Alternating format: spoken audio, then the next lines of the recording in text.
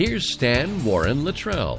Hello, everyone. This is a brand new version of the Finding Hope podcast.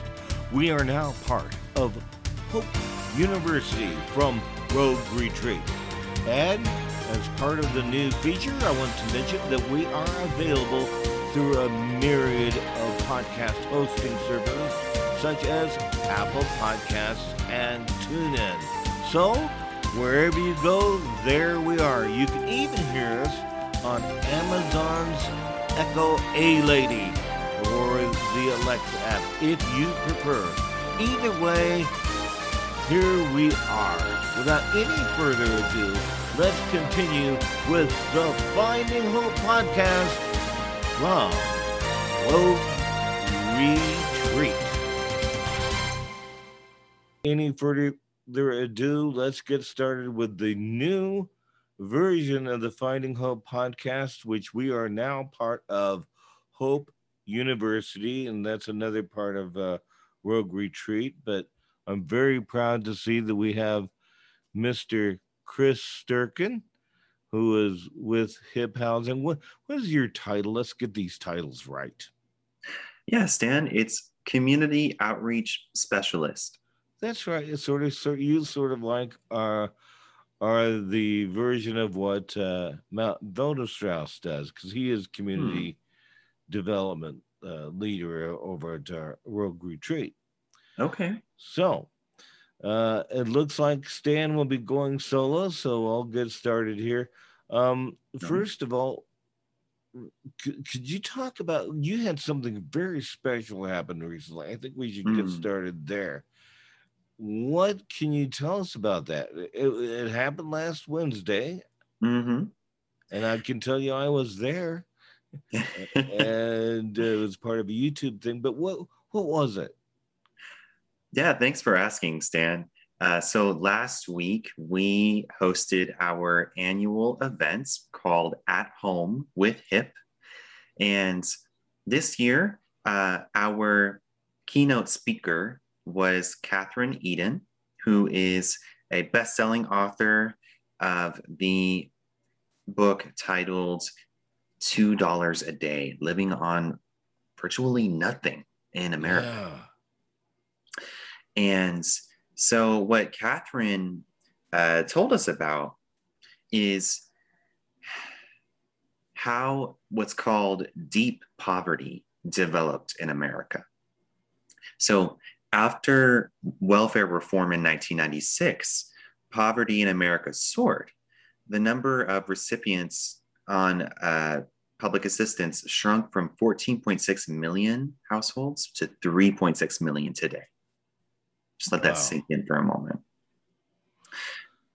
And of course, it also gets to the populist notion that if you do that, things will change, will alter, and things will, be all, yippee skippy, things will change and everything will go and develop and everything will be roses and sunshine. Yeah, you're absolutely right, Stan. The belief was that if fewer people received public assistance, they would just go find a job and go to work. And the problem with that is that a majority of the households experiencing extreme poverty, $2 a day poverty, are working. Both adults are working already. And the majority of the positions they're working in are low-wage jobs, they're part-time, the hours vary, there are labor law violations going on, or they're unable to work because they have a disability, or they're an older adult, or they don't have childcare.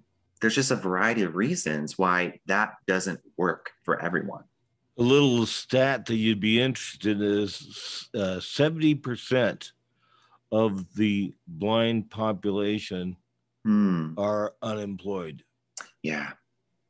And a quarter of the blind are homeless.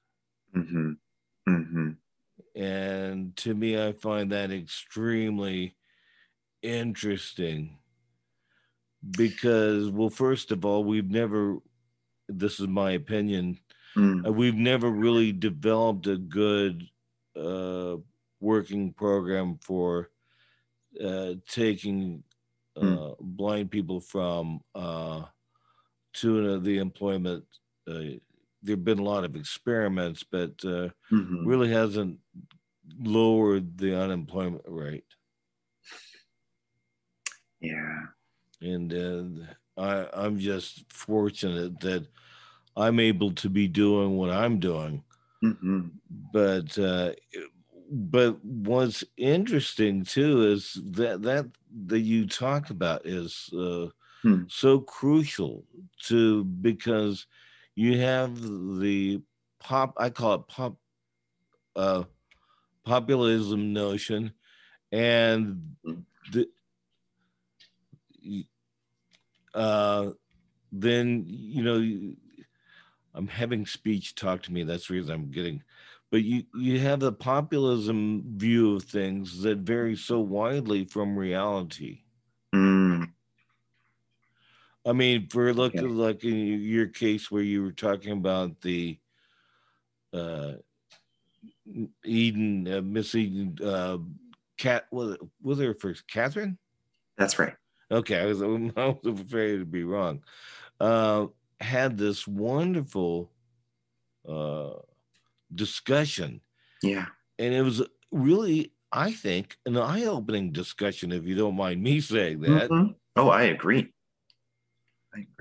And so many people don't have any awareness. And of course, it was great to hear Jackie Spears before that. She's a Bay Area Assemblywoman. So it felt like old home week for me, because I was originally from the Bay Area, but I'm still in many ways rooted there still. Yeah, what surprised me about Congresswoman Spears' introduction was that her family actually rented out rooms in their home, much like we do at Hip Housing. Yes. Yeah. And I felt so fortunate that we had an advocate in Congresswoman Spear. Now, I don't know if you know the answer to this, but how did this come about? How did this whole event come about? Oh, yeah. So every year we host an annual fundraiser. And usually they're big and showy. They take place in a banquet hall, and we have Broadway by the Bay's, one of their actors singing a number, or we have a keynote speaker such as Antonio Vargas, who's well known for a film called Documented. But this year, because things were virtual, we pivoted and streamed our discussion with Eden and the introduction from Congresswoman Spear over YouTube, so it was more accessible to people. And what was nice is because I was able to attend, and I probably wouldn't have gone down there to attend. I mean, I told you about my adventures when I went down there, and but it was fun. But I'm so happy to be able to attend in this way, and maybe if we get back to whatever the new normal is, maybe the thing can happen where it's both virtual and going there, so to speak, because it was really neat. And I was thinking about a whole bunch about, because what we're doing with Rogue Retreat is we are partnering with other organizations, and we are basically getting the word out about what they do, and other organizations, for example, like Roseburg in the in Central Oregon.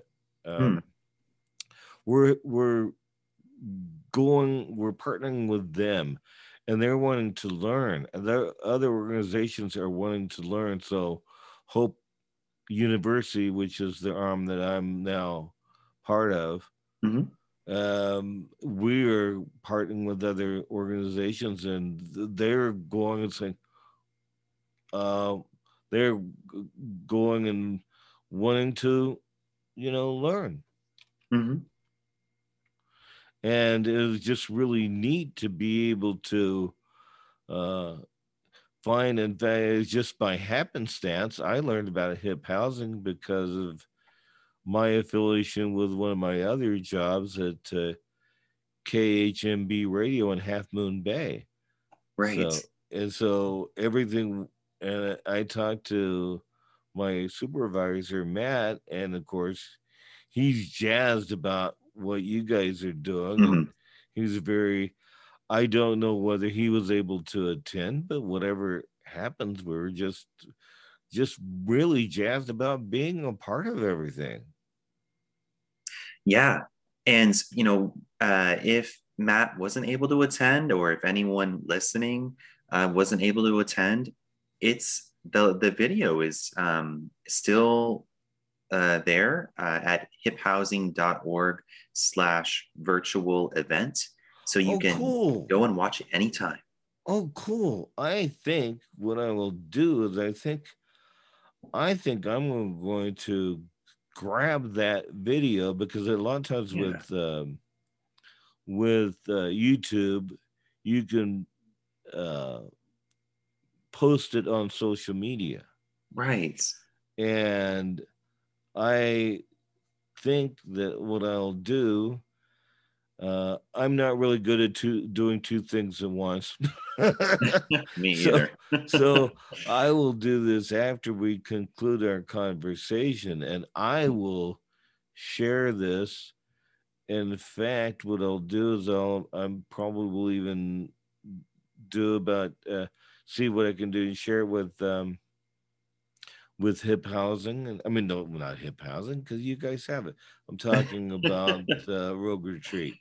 Thank you so much, Stan. I really appreciate that. Because I think the more we can do Mm-hmm. to get rid of the stereotypes that the communities have. I mean, Mm-hmm. we have a world now that's full of stereotypes, and that Yeah. just it's like a veritable beehive of activity, not in a good way. Mm-hmm. Mm-hmm. Yeah. So, um, is there anything? Because I think we've probably gone about our 15 minutes of allocated time. Already? Well, maybe we'll get started a few more minutes, because I'm not real. I didn't really look at the time when we started, Oh, no worries. which I should have. Um, but so, well, besides this, what else? What else is going on? Well, you mentioned, Stan, that we live in a world plagued by stereotypes, right? And so part of the work that Hip Housing has been doing since we last talked is addressing just that. We want our staff and our programs to be more culturally sensitive. And what I mean by that is, for example, I organized a training for our staff and board members called a SOGI training. It stands for Sexual Orientation, Gender Identity, and Expression Training, so that we have a fundamental understanding of the differences between sex, gender identity of our clients, and can better serve them and make them feel welcome when they enter our programs. And similarly, our staff participated in what's called a Color of Law workshop. You may have heard of this book titled The Color of Law by Richard Rothstein, and it details history of housing legislation, both federal and state level, in California that's created residential segregation. And it's important for us to have that background doing the work we do in housing so that we can rectify that. Wow. Because we still live with the legacy of residential segregation today. Oh, yes. Mm-hmm. So did you, real quickly, because we Yeah. do have to move this line, did you Right. get any pushback? Oh, from like our staff or Yeah. board? Or You or is know, it is it from a culturally diverse area enough that they embraced it, or how, what was the reaction to it? yeah, our staff embraced it. I mean, our staff was largely shocked because they didn't know about Mhm. this history, because it's not something you know learn in your textbooks Oh in no. high school. Um, so they were more shocked than anything else. And so the task now is to undo that the legacy of those policies by opening up neighborhoods that were historically segregated to people of color, to low income people, by renting out their rooms, getting their ADUs built, getting all kinds of new housing options uh, built or made available in those neighborhoods. Wow. And that's what we do. We open up those neighborhoods to people in need. That is just phenomenal. That is really phenomenal. Uh, it's interesting because of this area in which I live, Mm-hmm. we have the same sort of situation.